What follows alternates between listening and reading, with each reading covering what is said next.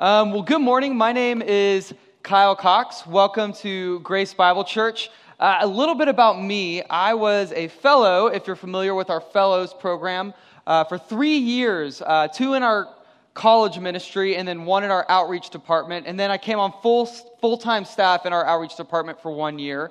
During this time, I met my wife, Chamilla. This is Chamilla Cox. It was Chamilla Panilla. And I just feel like I need to say that because it's a super bummer that it changed from Chamilla Cox or Chamilla Panilla to Chamilla Cox. And so I apologize to pretty much the world for making that happen to her once amazing name. We got married 2.5 years ago, and we spent our last 2 years overseas in Greece. And we came back for a short season this last summer, but now we're back for good. We arrived about a month ago into the land of Chick-fil-A and queso. It's actually funny. I counted how many times we've had queso. We've had queso 16 times in 30 days.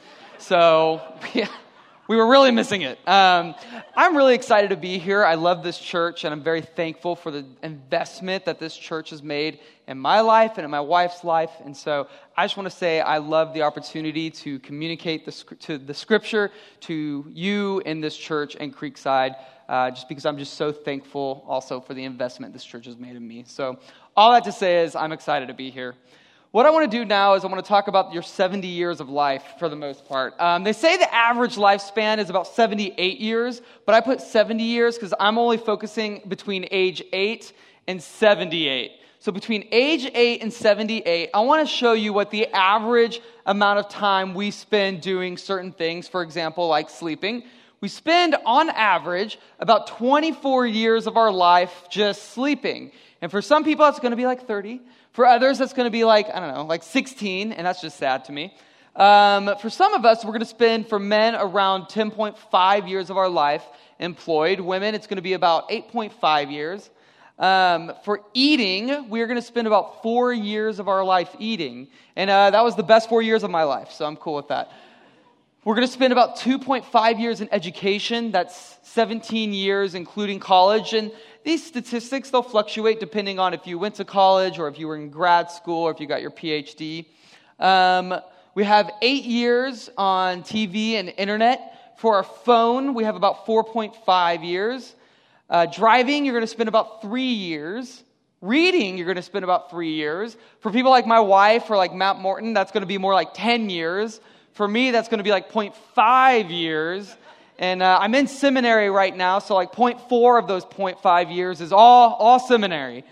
Let's see. Oh, this is a good one. Women, you're going to spend 2 years of your life just waiting. And men, you're going to spend about 3 years of your life just waiting. And I'm going to let you interpret that as you want, but I think there's some social experiments we can make that one. And now husbands, before you look at your wife and you're like, you see that. Women, you spend about 6 months in the bathroom. Men, you spend 3 years in the bathroom. I think we should just look at that number for a second before we move on. 3 years in the bathroom. Like, what are we doing? Such a weird thing to say in church. So all that to say, what I want to do this morning, I share this because I'm pointing out there's so much in our life that we have that we can't control. For example, like sleeping, you have to sleep, you have to eat. For the most part, for most people, you have to work. So our time is already filled up with stuff that we can't control. What I want to do is evaluate my priorities on the time that I can control. And even more specifically, as a Christian, I want to ask myself, am I prioritizing my time for God's kingdom? Am I prioritizing my relationship with the Lord? Or do I spend my time, do I gather so much time, do I prioritize so many other things that God, he gets pushed to the side, or he gets what's ever left over? For example, Chamilla and I, when we go out to eat, we usually split our meals, and I was thinking it'd be kind of messed up if like when the meal came out, I was like, hey, hang on a second. And I just started eating until I was full. And there was a little left over. And I was like, hey, here you go. Like I did some great thing for her. She gets kind of whatever left over the meal. That'd be kind of messed up, right? I mean, that doesn't seem like a loving marriage.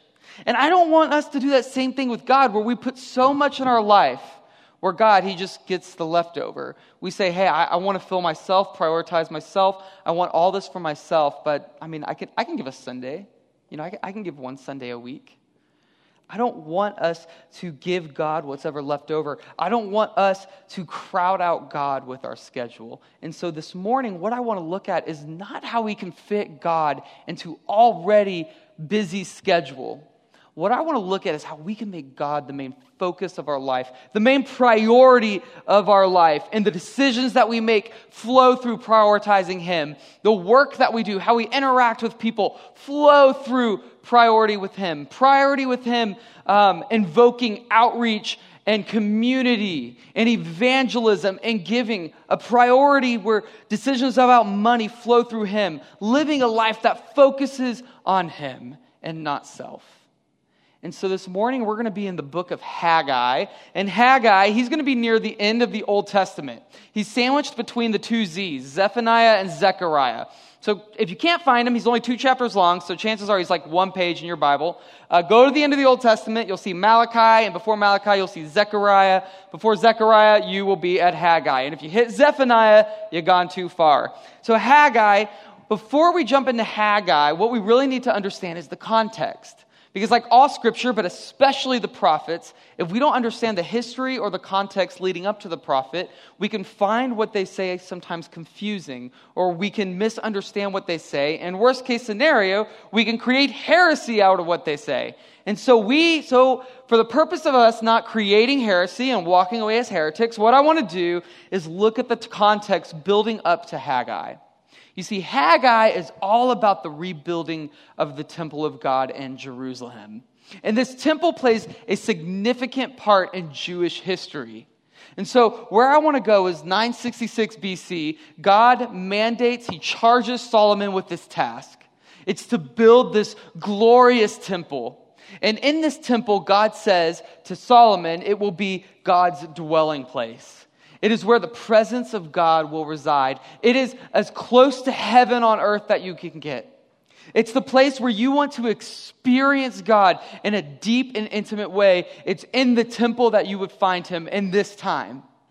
Number 2, this temple, it would be a witness to the nations. It would showcase God's glory to the nations, that He is the true God, the one true God, Yahweh. And number 3, it would be a hope to the Israelite people. And so for the Israelites, what this temple meant, as long as it stood strong, as long as this temple was standing, what this means is we have hope. This means that when the nations come against us, they will not conquer us, because we have God on our side. We have the temple. And so after Solomon, what we see is the nation of Israel is splits into 2. The northern kingdom of Israel, they don't last long. They live in consistent sin. And so the Assyrians come in 722 BC and they wipe them out. So now all you have is the southern kingdom of Judah. And Judah, they do okay for a little bit. They have a couple of good kings, and there's a couple times that they follow the Lord. But for the most part, Judah's living in sin. Sin in the form of disobedience to the Mosaic law, sin in the form of social injustice and idolatry. And so God, He sends prophets like Jeremiah and Isaiah and Micah pleading with Judah, repent or judgment's coming. Repent or impending judgment will be here. And so Judah, they live in rebellion. So what happens is another empire arises, the Babylonians. And it's in 620 that the Babylonians defeat and conquer Assyria, and then they set their sight on Judah. And then we see in 605 BC and 597 BC, Babylon comes into Judah, they siege Judah, and they take back with them to Babylon thousands of Judean exiles. And so Judah, at this point in 597 BC, they're in Babylon, they're in exile, but they don't think their time will be long. They don't think this judgment will be long. They think their time here will be temporary. Why? Because the temple of God still stood strong in Jerusalem. So you can imagine the panic and the hopelessness when it was destroyed in 586 BC, when the Babylonians took away the last hope of defense for Judah. They destroyed the temple. And Judah, in response, they accept their fate. They accept their time in captivity and are held captive for 70 years.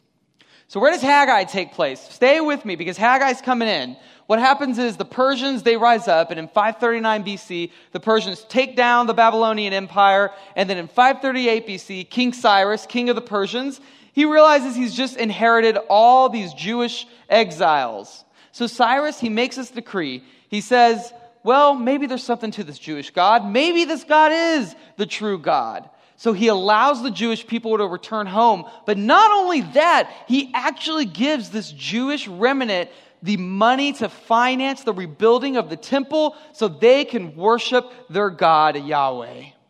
And so the Jewish people return home. They start the building. They lay out the foundation. But something happens.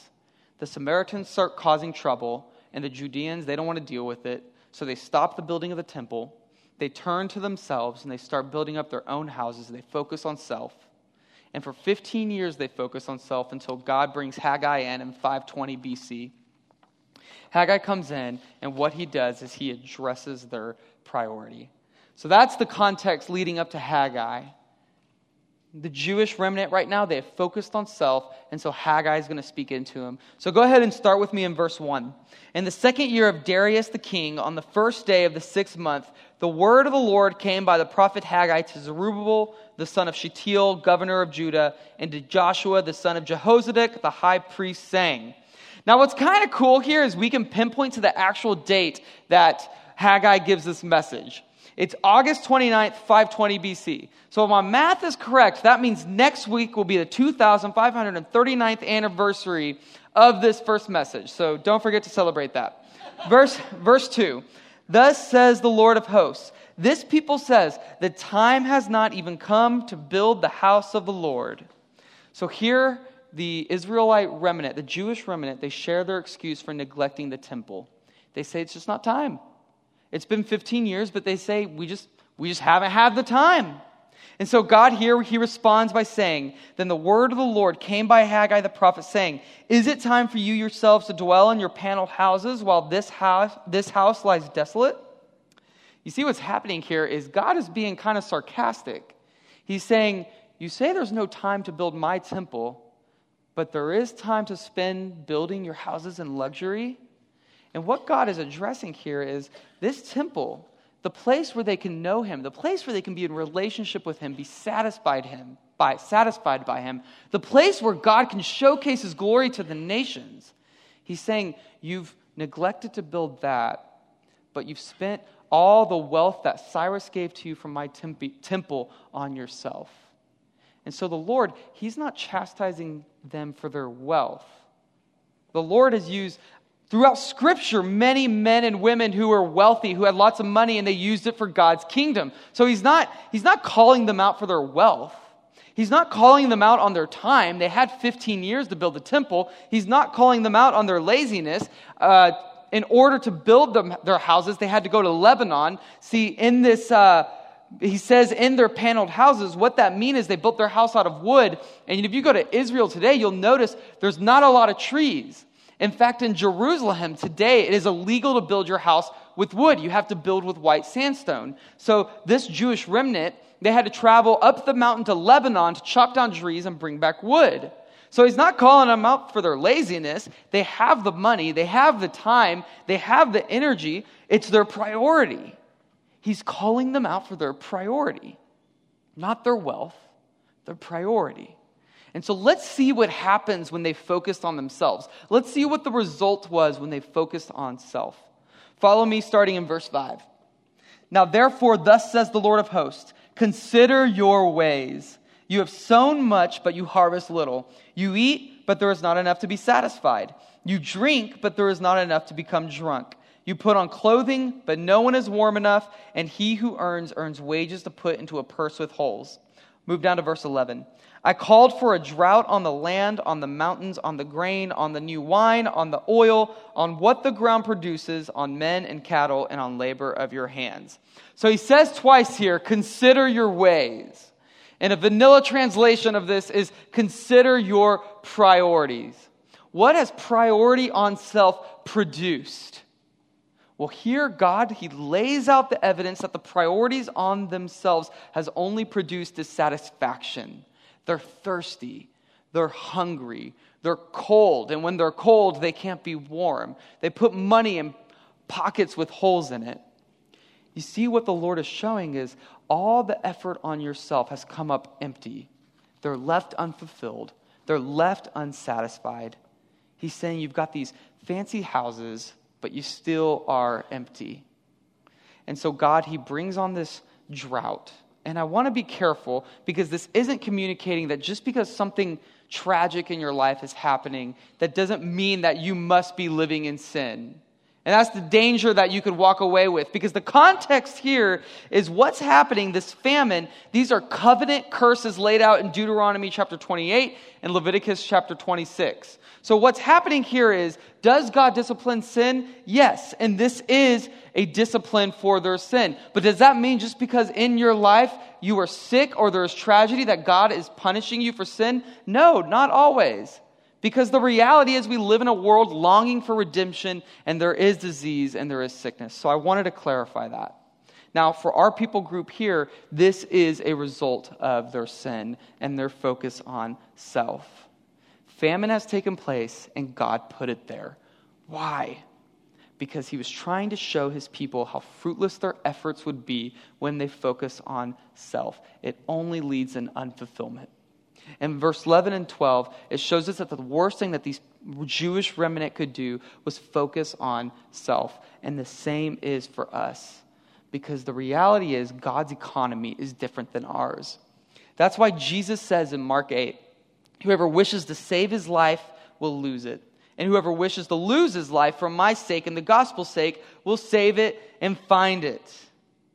You see, we could fulfill our deepest desires. We could have the American dream. We could have the perfect house. We could have the perfect salary, the perfect marriage, the perfect life, the perfect family. But we will always end up dissatisfied. We will always end up unfulfilled, because the only thing that satisfies and fulfills is our relationship with God and our relationship with our Savior, Jesus Christ. True peace and fulfillment comes with relationship with God. And so what was the response of this Jewish remnant? Look with me at verse 12. Look with me at verse 12.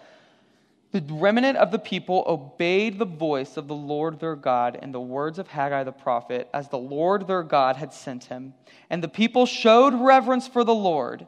Then Haggai, through the voice of the Lord, said, I am with you, declares the Lord. So the Lord stirred up the spirit of Zerubbabel and the spirit of Joshua, and the spirit of all the remnant people, and they came and worked on the house of the Lord of hosts, their God. Now, if you've read through the prophets, you know the prophets were very familiar with people not responding well to their message.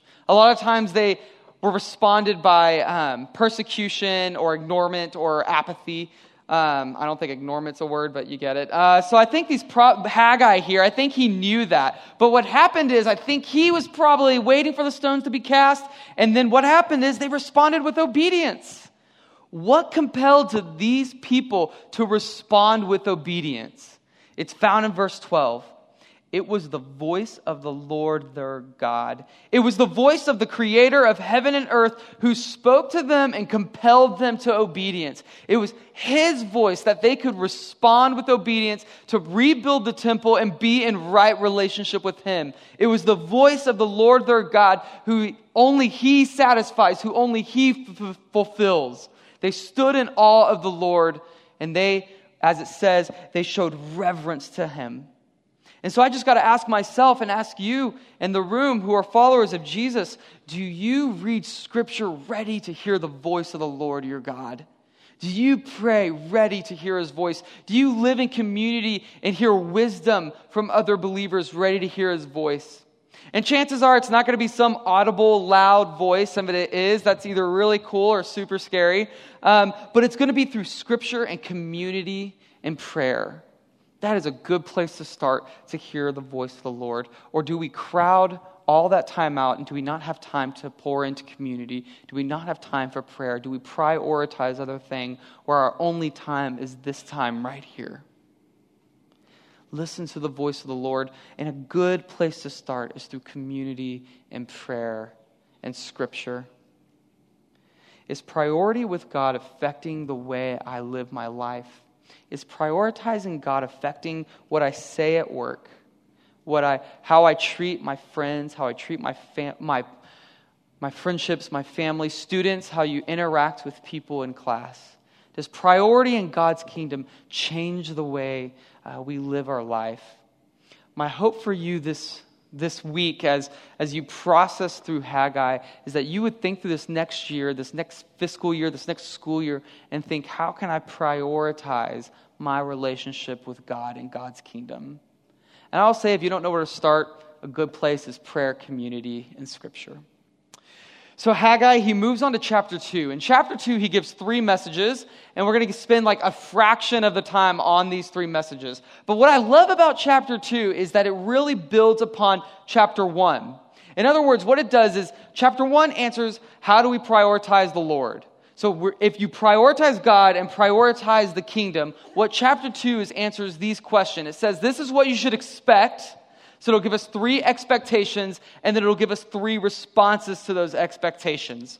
So when we prioritize the Lord and prioritize God's kingdom, what should we expect? Well, he says, expect discouragement. And when you're discouraged, respond with remembering. So chapter 2, starting in verse 3. Who is left among you who saw the temple in its former glory? And how do you see it now? Does it not seem to you like nothing in comparison? But now take courage and work, for I am with you.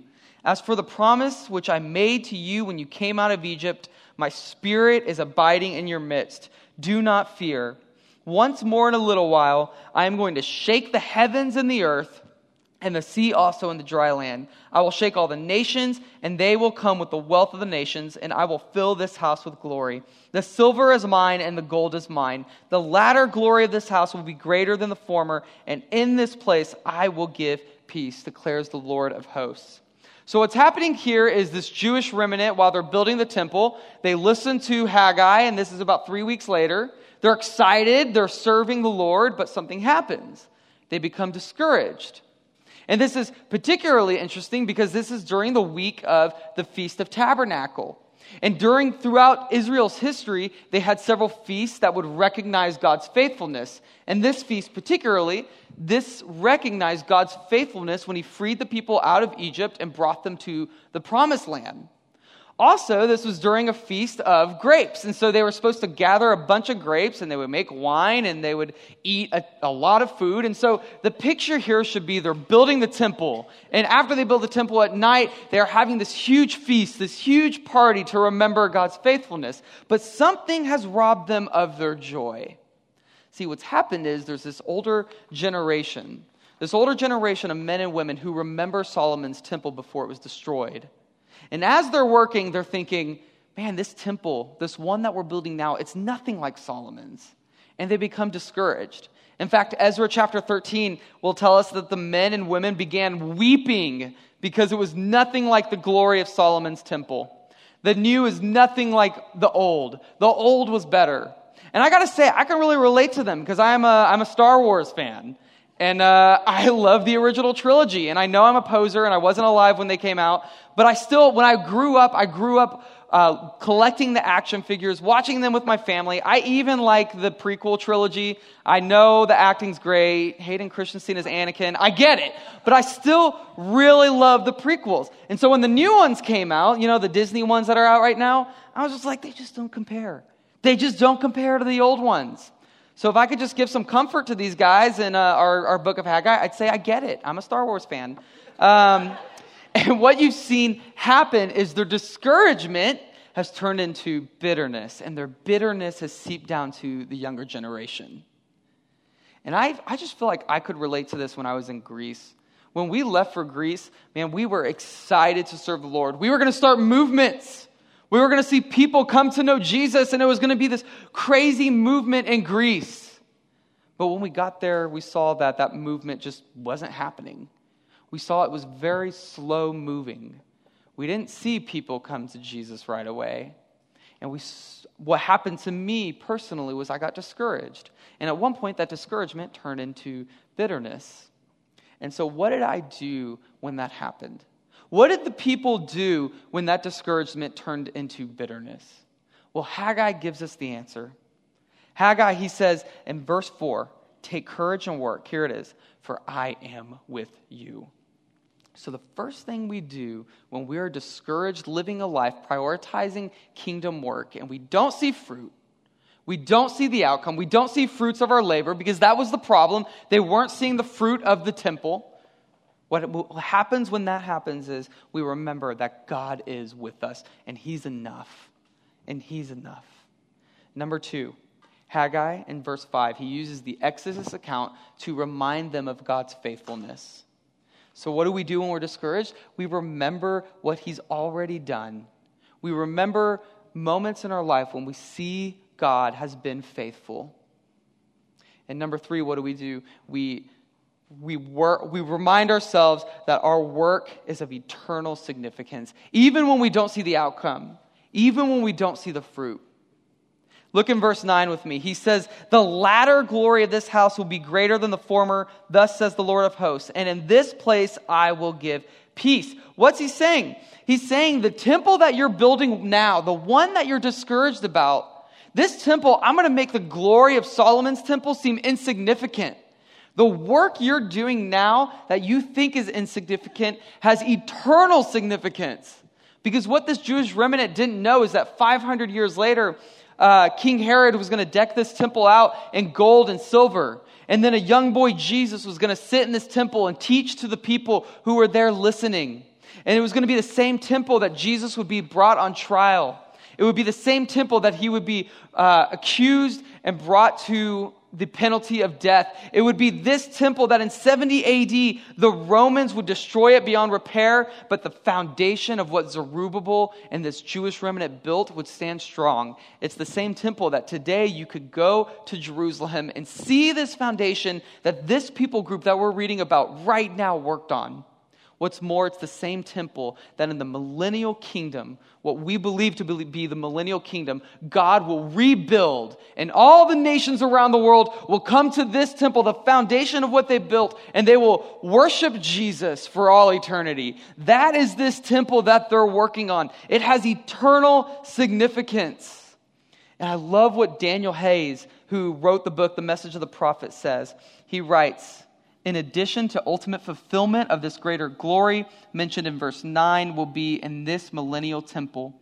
By building this post-exilic temple, the people would help advance God's program of manifesting Himself in a central place of worship, the yet future millennial temple. So their work was more than merely constructing a building. This is key.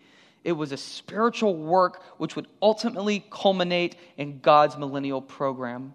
The same millennial program we see in Ezekiel and Zechariah and Romans and Hebrews and Revelation. But they just thought they were putting rubble together to build something that would just be nothing.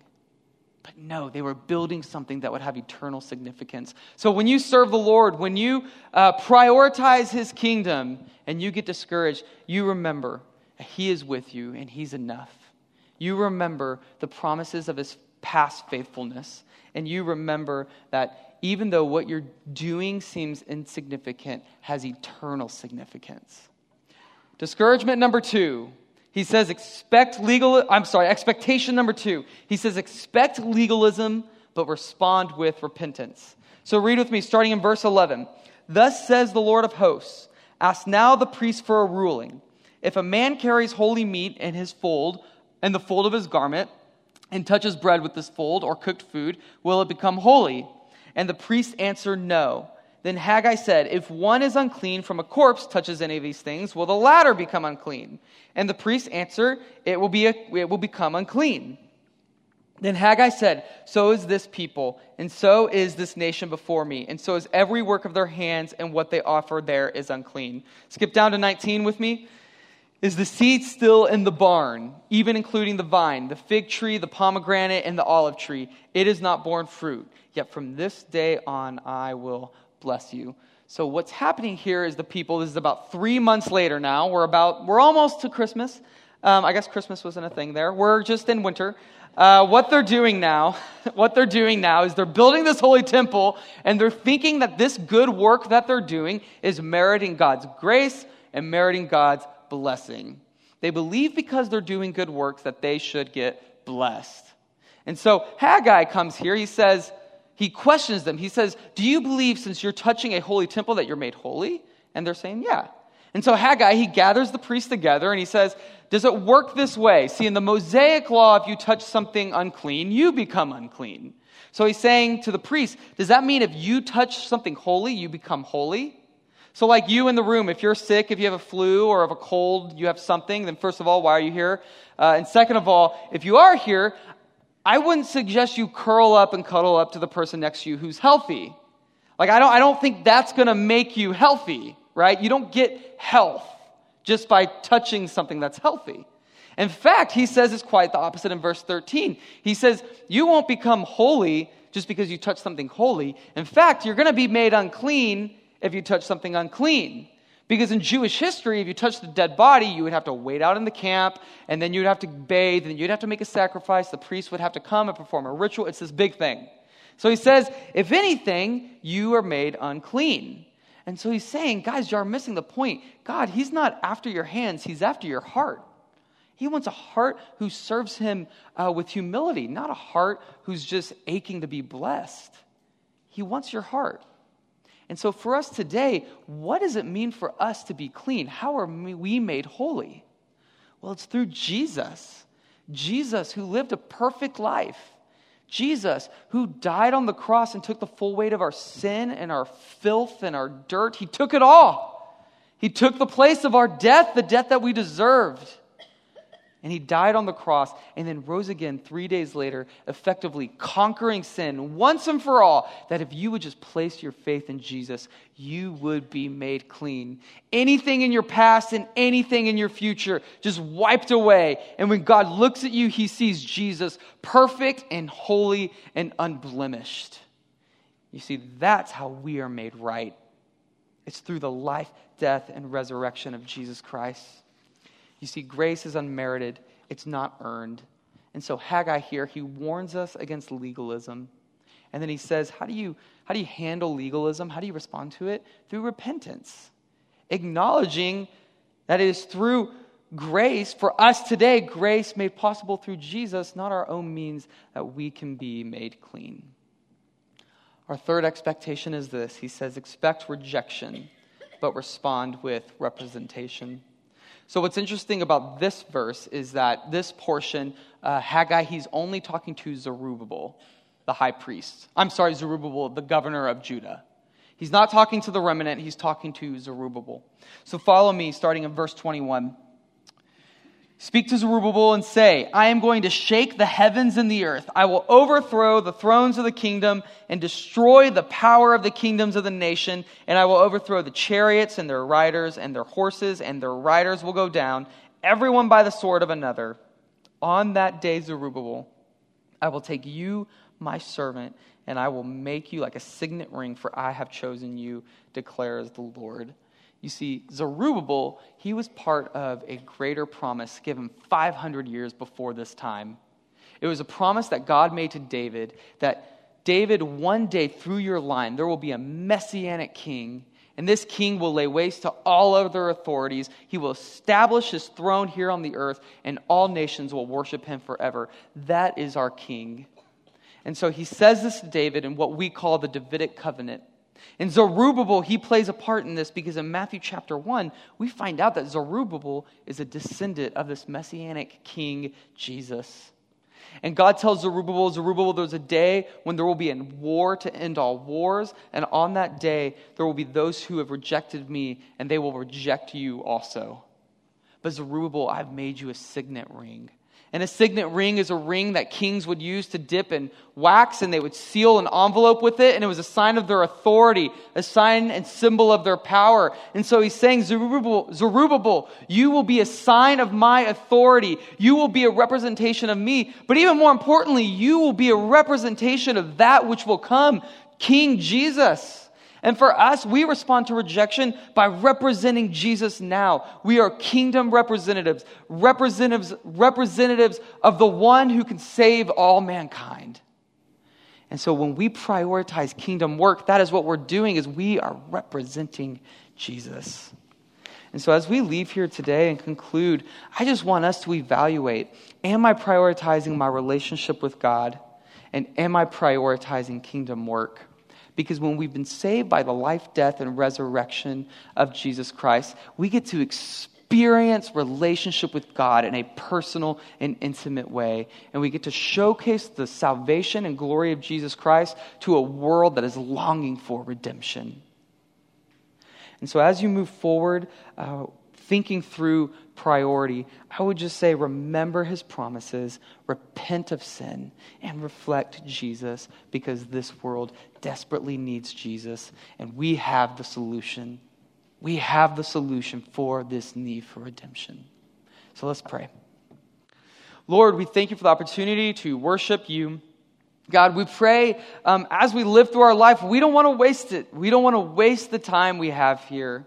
And so, Lord, would we prioritize you first? And in prioritizing you, we can make decisions, keeping you as the focal point, even in our entertainment, in our hobbies, in our enjoyment of life, God, that you still are our focus. Would it affect how we live? Would it affect how we remember and repent and reflect?